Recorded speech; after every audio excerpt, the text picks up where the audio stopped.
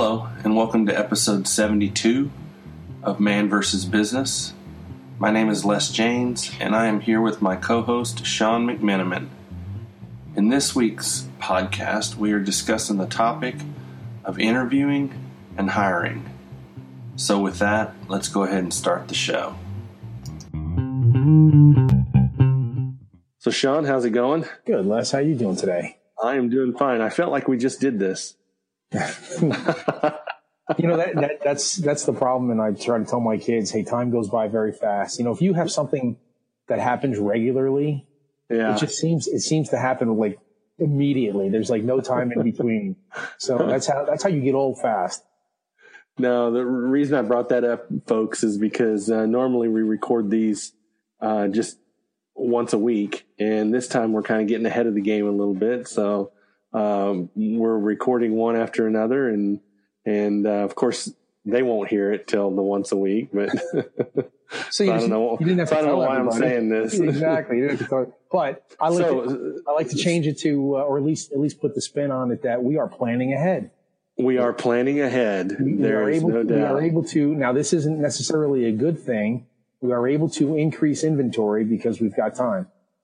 For those people out there that are lean practitioners, we're building up inventory. I know, which it typically isn't a good thing, but in this case, it is a good thing. It is a good thing. It kind of helps us both out with our schedules and activities because we want to keep doing these. We like doing these, and we hope that everybody likes listening to these. It seems like you do because we're getting quite a few listeners. So tell your friends. Yeah, tell your friends. So today we thought we'd talk about hiring and interviewing people. Yeah, and this is a tough one just because, I don't know if it's a tough one, but this is one of those ones that I have a lot of opinions on, and I'm not sure my opinions are correct, but they are opinions. So we'll see. It's an important part of the job. We keep talking about people being, our most important asset, and that's not really cliche for us too, because we do believe in that and we believe in training and things like that. No doubt. Bringing on new people and starting the process with new people is a lot of work. I think this topic is on top of my head now. It's summertime and things are looking good for our industry, and we need resources. How do you bring in the resources quickly and efficiently? So I think it's a good time for the topic. Any time can be a good time. You just might have to replace somebody, and then how do you make the best of the time and the candidates, and thinking about the candidates that send their resume. And these are people that either need a job or want a new job, so it's not a joke for them either. No, not at all. So how do you best serve the people that want a job and your company for bringing in new talent? That's the bottom line. So why don't we start with the hiring process first and kind of discuss the actions and activities that happen during the hiring process, both the positive and the negative. I guess, first of all, a lot of companies have an HR department that can help filter this down. So you definitely, as a leader, want to use your HR department to its fullest extent and get them involved in helping you start the process and start weeding through the hundreds, if not thousands, of people that will most likely put their name in the hat for any given job. Right. But realize that the HR department might not necessarily understand your specific requirements, what you do in your department. The hiring manager is totally agree. That really must lay out the criteria for resources such as the HR department to filter through. So if you want an engineer, with 5 years of experience, tell that to the HR group. So any resume that does not have degree engineer with 5 years of experience, they separate out. Good point. So let's stick on that for just a second. So as you're starting out this process, I think that making sure you know what you want and what's required is very important. So even before you start talking to people and start figuring out, start going through the process, I think it's very important that you make sure that you go through the job description you currently have written and make sure it's very clear what you're looking for. Like you said, you want a degreed engineer in that particular case. You want somebody with 5 years experience. And then also, what are your preferences? Mm-hmm. I prefer that they have this type of knowledge. I would prefer that they have this type of certification and this type of educational background. Because what does that do? That makes it to where the HR person can go through a first line of filtering. Well, yeah, and think about it. If you do have an HR department, or if you don't, then there might not be multiple layers, but there are many cases where you are receiving candidates through agencies, recruiters, Monster.com, and all these services. So being specific at that first level of filtering is very important, because ultimately the hiring manager has to talk to the people, and you want to not waste their time and your time talking to somebody that shouldn't have made it through at least the first filtering process. Right. And I know a lot of larger companies actually require you now to enroll on any given job online, and their online tool actually has some of the filtering process. So if you don't have certain things as you're filling it out, they've automated some of that. Kind of interesting. Well, yeah, and I'll always go to, that sounds great, but the they and the tool, that's all work that somebody's got to do ahead of time. Oh, sure. There's a lot of effort in setting that up. Though, in that case, once it's built, that does kind of help and speed the process. Now, I would say that those are companies that I've seen those with are very large companies. Yeah. So they have the resources and the manpower. They're usually not a one or two person HR group and or a 1 or 2 person IT department. They're a conglomerate of a company that has, multiple HR departments and multiple IT departments with layers and layers of people that can do very specific projects like that. And if you work for a company like that, us two Magoons sitting here talking about how to hire people probably is way below what you're. Good point. Yes, good point. So, with that said, I think we are talking about a degree below that type of sophistication, if we want to say. Right. We are talking about engaging with human beings and not pulling the human beings out of the process. Right. So, we still have the HR department and the hiring manager involved in the process. So, and this is, we talked in different podcasts about how the leader gets into the process. This is one process where the leader really does get into the process with having to invest time and resources and prep time on understanding what kind of person they need to interview. Because typically, and I'm not saying like the CEO doesn't interview the plant manager or something like that. Maybe not. But mid-level to slightly upper level manager might have to decide on who they're going to talk to and things like that. So this is where you will have to put your 2 cents in, because you know what?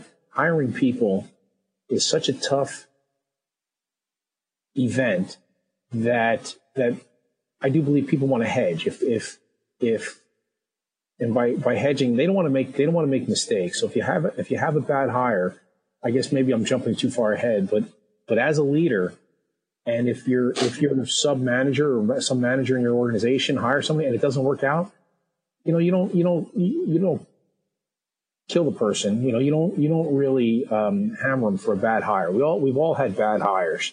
And a bad hire, just might be somebody's, a round peg in a square hole, so you don't kill them for that. And this way they will grow in their knowledge of how to bring somebody on board, and you'll grow on how much oversight you have to provide. So with that in mind, during the interview process, what are some of the things we should be doing as leaders and as managers to make sure that we mitigate that as best we can? Realizing that we're going to make mistakes, but what are the things that we should be doing? So once we get past the first tier and we've got a handful of resumes and we start contacting them, most of the time we'll do some sort of phone interview. Then at least that's what I've typically done in the past, and just talk to them for just a second and just see what their interests are, talk to them about what we're looking for in the position and get a little bit of a feel of that person just initially, and do a kind of a second layer of filtering at that point. I agree completely. I like the phone interview. Something quick though, like 15, 20 minutes at the most, just because you can't see body language. You can't understand if they really mean what they're saying. Mm-hmm. I think a phone interview, unless they say something very wrong against, some ethical standard, or hey, they want another job just because they think they can make more money here. I mean, yeah. Of course, everybody wants to make more money wherever they go. But if let me just say, if there's a red flag on the phone, then that would be the only reason for me not to have somebody come in. The phone interview is just that, a cursory review of, hey, does this person sound like they are interested in the job? Do they ask good questions? Have they done some research? Exactly. And I also think of it as a way for making sure that some transparency is put out there, making sure they understand what the role is, mm-hmm. and making sure I understand that that's truly the role they're looking for. So trying to come up with some transparency. And like you said, during the whole process, listening for a few of those red flags that might, say, whoa, stop the horses here. This is way off track. Yeah, I don't think it'll work out right. Yeah, because the thing is, the next step is bringing them in, and then that's a whole nother level Well, I was just going to say, in bringing them in, you're about to invest a lot of time. And money. It's typically you got to pay for them to come in. That's right. Not only your time, but most likely other people's time. And we'll touch on that in just a second. But you're right. Bringing them in would be the next step, and that's a huge investment. Mm-hmm. Absolutely. So I think that when you do bring somebody in, do you typically run them through multiple people when you bring them in? Yes, I like that. I like to get as many of the key people to talk to the candidate as possible. In some cases, I like to have multiple people sitting in on one interview. Yeah. And then for certain people, just the one-on-one. Okay. So if the person's going to be, an engineer, I like to see, the senior level engineers, maybe, 2 or 3 of them, whatever, talk to the person, but then the engineering manager talk one-on-one. Right. So it's flexible. And then, there might be one other level of person if as an interview, if, it's like an engineer position. And then of course the HR person has to talk to them as well. So you would expect then that a typical interview would at least be a half day, if not a full day event. I'd say a half to 3/4 of a day. Yes. Okay. Yeah, I would agree with that also. So that's another reason why you really want to make sure that the person you're bringing in is somebody that you are truly interested in, because you're about to spend a lot of time and a lot of money and a lot of effort trying to figure out whether this person's going to fit in your environment. Right. And I do like another level and not necessarily test, but another indication of how they fit in is I like going to lunch with them. That's why it's 3/4 of the day, because you go out to lunch and you can just tell, and maybe this is a smaller company mentality, but you can tell what kind of person, how at ease are they, how uptight are they. Going to a restaurant that they've never been to before. Of course, you give them a chance. You don't send them to some restaurant where they might not like, what they're going to eat. You wouldn't want to do that to them. But you spend quality time with them outside of asking the questions. Sure. And having them ask you the questions. So what are some of the things that we should be looking for during an interview process when we're talking to this person? Obviously, the base is we're asking them a series of questions. But that's one series of the piece of the pie, right? So I think that questions is one part of it. But like you said, looking at body language, looking at how they handle themselves, how they introduce themselves, how they talk to other people, how comfortable do they feel, just even how did they dress coming to the meeting? Did they dress appropriately? Did they come prepared? Did they come on time? That is an interesting one. Let me just jump in there real quick, Les, on dressing appropriately. And you know what? I don't know the answer to this, but I think it is shifting. It is. I believe it is shifting also. So it's only fair. So companies out there that are hiring, that are listening to this, please be fair to the candidate and let them know whether they should wear a suit or they don't have to wear a suit. Okay, I would agree. Because is it casual dress or is it formal dress? Right. Yeah. Don't leave it up to them for them to decide and you be disappointed. Yes. Right? That's a great point. It's safe enough. It's safe enough to always go in a suit. I would always interview in a suit. There's just no doubt. But the thing is, if the person shows up in a suit and then you make a comment about them being in a suit, you could have wore jeans and tennis shoes. Well, don't do that to them. Yeah, that makes them feel like crap. I'm fitting in wrong right from the start. So I've already lost this interview. So be clear with the people. Yes, I think that's a great point. So, especially because you're right, there is a lot of industries out there today that are making quite a shift change in the way they present themselves. I mean, I don't even wear a tucked in shirt to work. My dress is jeans and just a button down shirt, and that's the thing, the culture, and that culture and norm, it can't be found on the internet. That's right. So, I mean, that's another reason. Now I'll shift it back to the potential candidate. How far does that person go to find out? If the company doesn't tell you, does that person call the contact, typically the HR person, and ask? Absolutely, they should. Well, I think they should, because don't be afraid to ask. Because that just shows one more little notch that shows how interested and how aggressive and how prepared they are for wanting to be interviewed and to potentially get the job. So, those little nuances are important. And they impress me.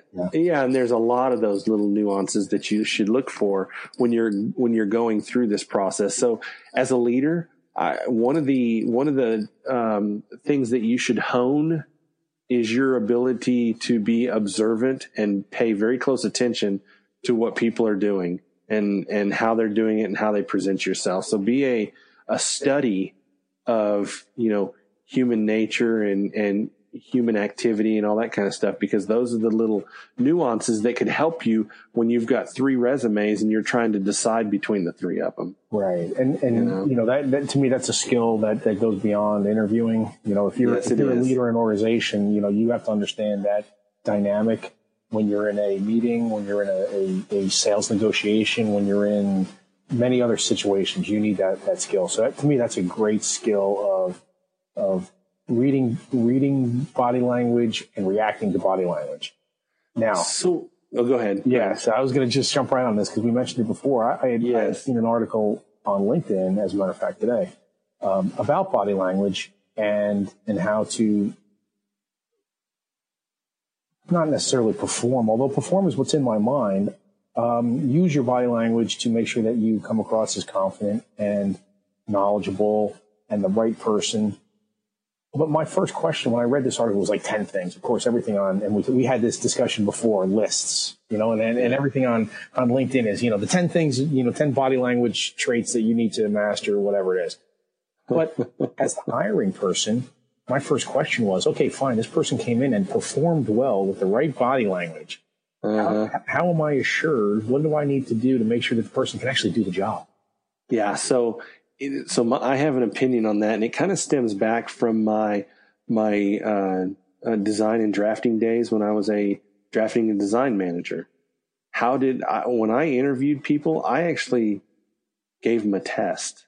I literally let them know before they came in that one of the aspects of the interview was going to be a test. Mm-hmm. And now I'm not suggesting you give people a test, but I am suggesting that you have a very specific set of questions that you are using to kind of make sure that you understand that this person is the is truly the right person for the job. So if they're interviewing for an engineering position, that one's definitely pretty easy. I mean, have them calculate something, or have them, if it says that they can, that they were able to do computations for this type of activity, like some sort of fluid dynamic work or something like that, have them do a calculation or two, just to, and in my mind, be transparent about it. Hey, I'm going to have you test on a couple things just to kind of make sure we're on the same page, because it's stuff that you're going to see on a daily basis. If it's a buying position for a buyer, have them step through how they would complete out a PO, something that they do every day. Have them describe that kind of stuff. So I like the idea of testing people a little bit, because you truly see some true colors when you do testing. I've literally had people walk out of a test. Really? And I've even warned them about the test before they came in. And when they came in and found out that I was really going to give them a test, they turned around and left. Wow.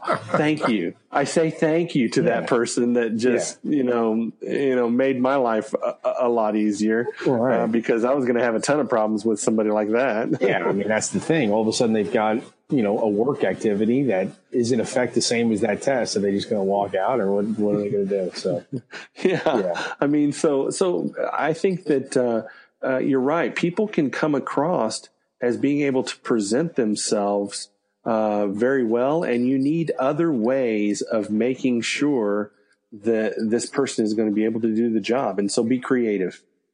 I guess that's my summary there is be creative. And tests are fun. Actually, we give tests to engineers as well. They're kind of like common sense tests.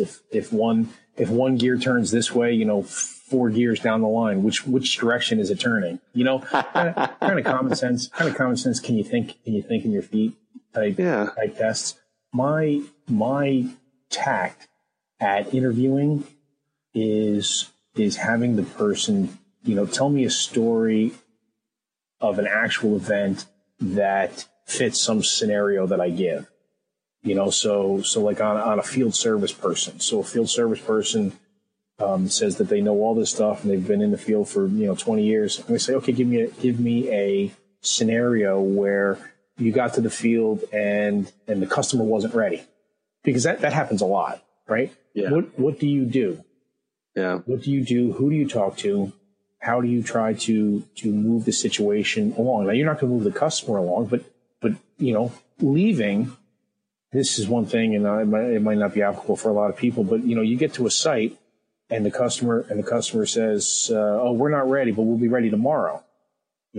Throwing up your hands and saying, "Oh, I'm leaving. I'm going home because you're not ready. I'll come back tomorrow." And they say no because they want you there. Because when the customer has a field service person there, they like to keep them there. Now, if they're paying for them, that's one thing. If they're not paying for them, that's another thing. Or what happens is you give them 3 or 4 days of customer or field service, and it takes 8 days. The customer is usually not happy about paying for those other extra days that the person was sitting around in the front end. So that right there is a whole nother podcast topic that we could dive into, because I definitely have some opinions on that. Yeah. And it sounds like my opinions might be a little reversed of yours. Well, so anyways, the thing is, and my thing is, like with a field service person, I was at a company that had a field service person that got kicked off of the site because of their actions, their language, the way they operated. How do you find that stuff out ahead of time? So if you ask them for a scenario, and him and Han, they don't have a good scenario on something that they should, they say that they've been doing on their resume for whatever 10 or 15 years. Right. There's some question. And then of course the other major part of an interview is, what did you actually do in these certain circumstances? Because, one thing that I see in a resume a lot is responsible for, part of a team that, if you're part of a team that did something, okay, well, what did you actually do on that team? Yeah. Tell me about it. Yeah. Yeah. Please give me a synopsis of what you did. Yes. Yeah. No, I agree. Those are all great questions. I think that, going through and asking questions where they need to respond with a sentence is important. Don't let them respond with a yes or no. This is not a jury. Yeah. Well, this is not being on not on a jury, but on the stand. Yeah. Exactly. Where they tell you just answer yes or no. Right. You want complete sentences. You want full paragraphs of discussions. You want that person to engage in some sort of discussion. Well, and that's where the tool for the interviewer is, hey, can you elaborate on that? Tell me more. Yeah. What happened after? What happened before? So that's where you as an interviewer, and to me it's tough, and sometimes it's tough if you're going down a trail with a person that maybe you're thinking they might have exaggerated a little bit on their resume. To me, if you go down a path and you think that they've exaggerated a little bit on their resume, don't dig a deeper hole. I would say I would figure out a way that if it is an exaggeration that is counter to what you believe to be a core trait of the person in the job, find a nice way to end the interview and just. Well, that's what I was just getting ready to ask you. Have you ever had to end an interview? Yeah. A quarter of the way in or halfway in or something. Anybody that's had any amount of time hiring people, you've had those situations, and where you want to make it politely, get out of it, Those are always tough and a little bit depressing. It is, because you feel for the person, but yet you've got a responsibility. Right, you've got a responsibility to the company. To make the right hire. Right. And I don't think exaggerating on a resume these days is as forgiving as it might have been in the past. Yes. I think years ago people embellished quite a bit, and I don't know, it just didn't seem to be as big a deal to me. Now if you embellish and you can't answer the questions that you've said on your resume, you've completed things that you've completed, then I'm not likely to bring you on board. Yeah. Your chances just went down by tenfold. Yeah. Because what does that say about the person, right? Exactly. Are they going to be an exaggerator and an embellisher at work? You're going to try to impress somebody on a piece of paper, but you can't impress them face to face. Right. Then it's just not going to go anywhere. You might as well be as honest as possible, but as eager and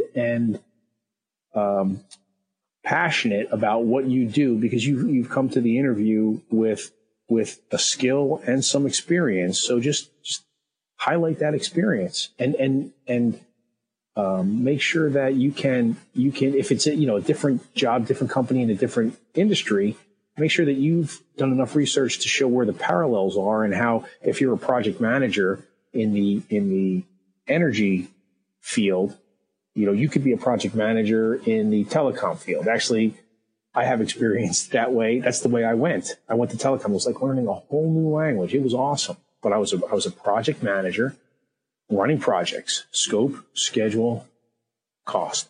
Yep. You make that translation. You figure out what is the scope, what is the schedule, what is the cost in your new job in the first 3 or 4 months. You run the job like you know what to do. I do think that's where your body language and your ability to be confident and your eagerness to learn helps you a great deal when you're jumping industries. Yep, I would agree. Yeah. And I like even that last one that you focused on there is eagerness to learn. Yeah. Because one of the things I've always felt is core to me is the fact that if a person is eager to learn, I can almost teach them anything. Mm-hmm. If they're eager to learn, then showing them what we're doing and how we're doing it, showing the product makes it 10 times easier, makes it to where, that person, they're like a sponge, mm-hmm. So if you've got a lot of sponges in your organization, life can be really good. Yes. Or like we said a couple podcasts ago, if you've got some robins to your Batman. Batman, yes. Batman. So wrapping this up, a lot of times when you wrap up an interview like this, you're usually ending it with, we'll contact you and let you know. one of my pet peeves is saying that and not doing it, even if they don't get the job. I think it is so important to let, those final people, not everybody, but just the people you brought in. I think it's good to let them know that, hey, we chose somebody and, we've filled the position and just to let you know, and so that you can move on and kind of take care of your business as needed. I think that's just something important because every interview seems to always end with, we'll contact you and let you know. Yeah. We'll do it. And do it. Absolutely. So I'm bringing that one up just as it's a pet peeve, of mine that there's a lot of leaders that just say that, but then don't do it. So please, world, change that. Well, it's common courtesy. It is common courtesy. And you know what? If you're an organization that says something and does not follow up with an actual action, does that person really want to work for you? Anyways, yeah, exactly right. Yeah. So if you're asking, because the interview process, we need to make this very clear. The interview process is definitely a two-way street. Mm-hmm. Don't think that if the person is an extremely professional person, they're interviewing you too. Yeah. Right. So for the right fit. Definitely a two-way street. Mm-hmm. So what else do we want to bring up on this particular topic? I didn't want to bring up, and I won't. You can look up all the information of what questions you can ask, what questions you can't ask. Yeah, we don't want to get into the details of the questions. There is so many things online that you can look up as far as questions you can ask. But be creative. Don't just go down the assembly line of questions to ask somebody. And prepare. I mean, that's the thing. Yeah. That's the thing. Be prepared to make sure that you know what questions you want to have answered and have an idea of how you want them answered in order for that person to fit in your organization. If that's the ultimate goal is to have one interview with the right person and be done. Boy, wouldn't that be nice? Because I think you and I both agree that this process is not the funnest process that we do. It is a very important process, but it is just very time consuming and it can be challenging mentally. Energy draining, yes. Yes, it can. So yes, you do want to try and get this going. You want to find the right person and get them in house and move forward. But you can't do that and skip all the important aspects of doing it. It's a project, with a beginning and an end. We've talked about projects before, so it's a project.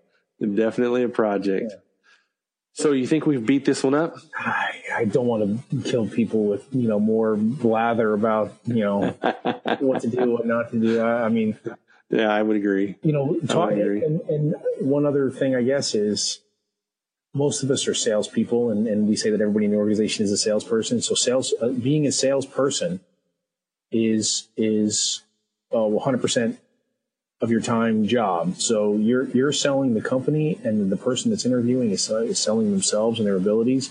So talking to people should be a fun and enlightening, enjoyable part of this process. So don't even though we say that it's energy draining and things like that, to me that's all the paperwork and everything like that. When somebody is sitting across the desk from you, make it enjoyable for both you and that person. So that it's a learning experience and a growing experience for both of you. Yeah, I would agree.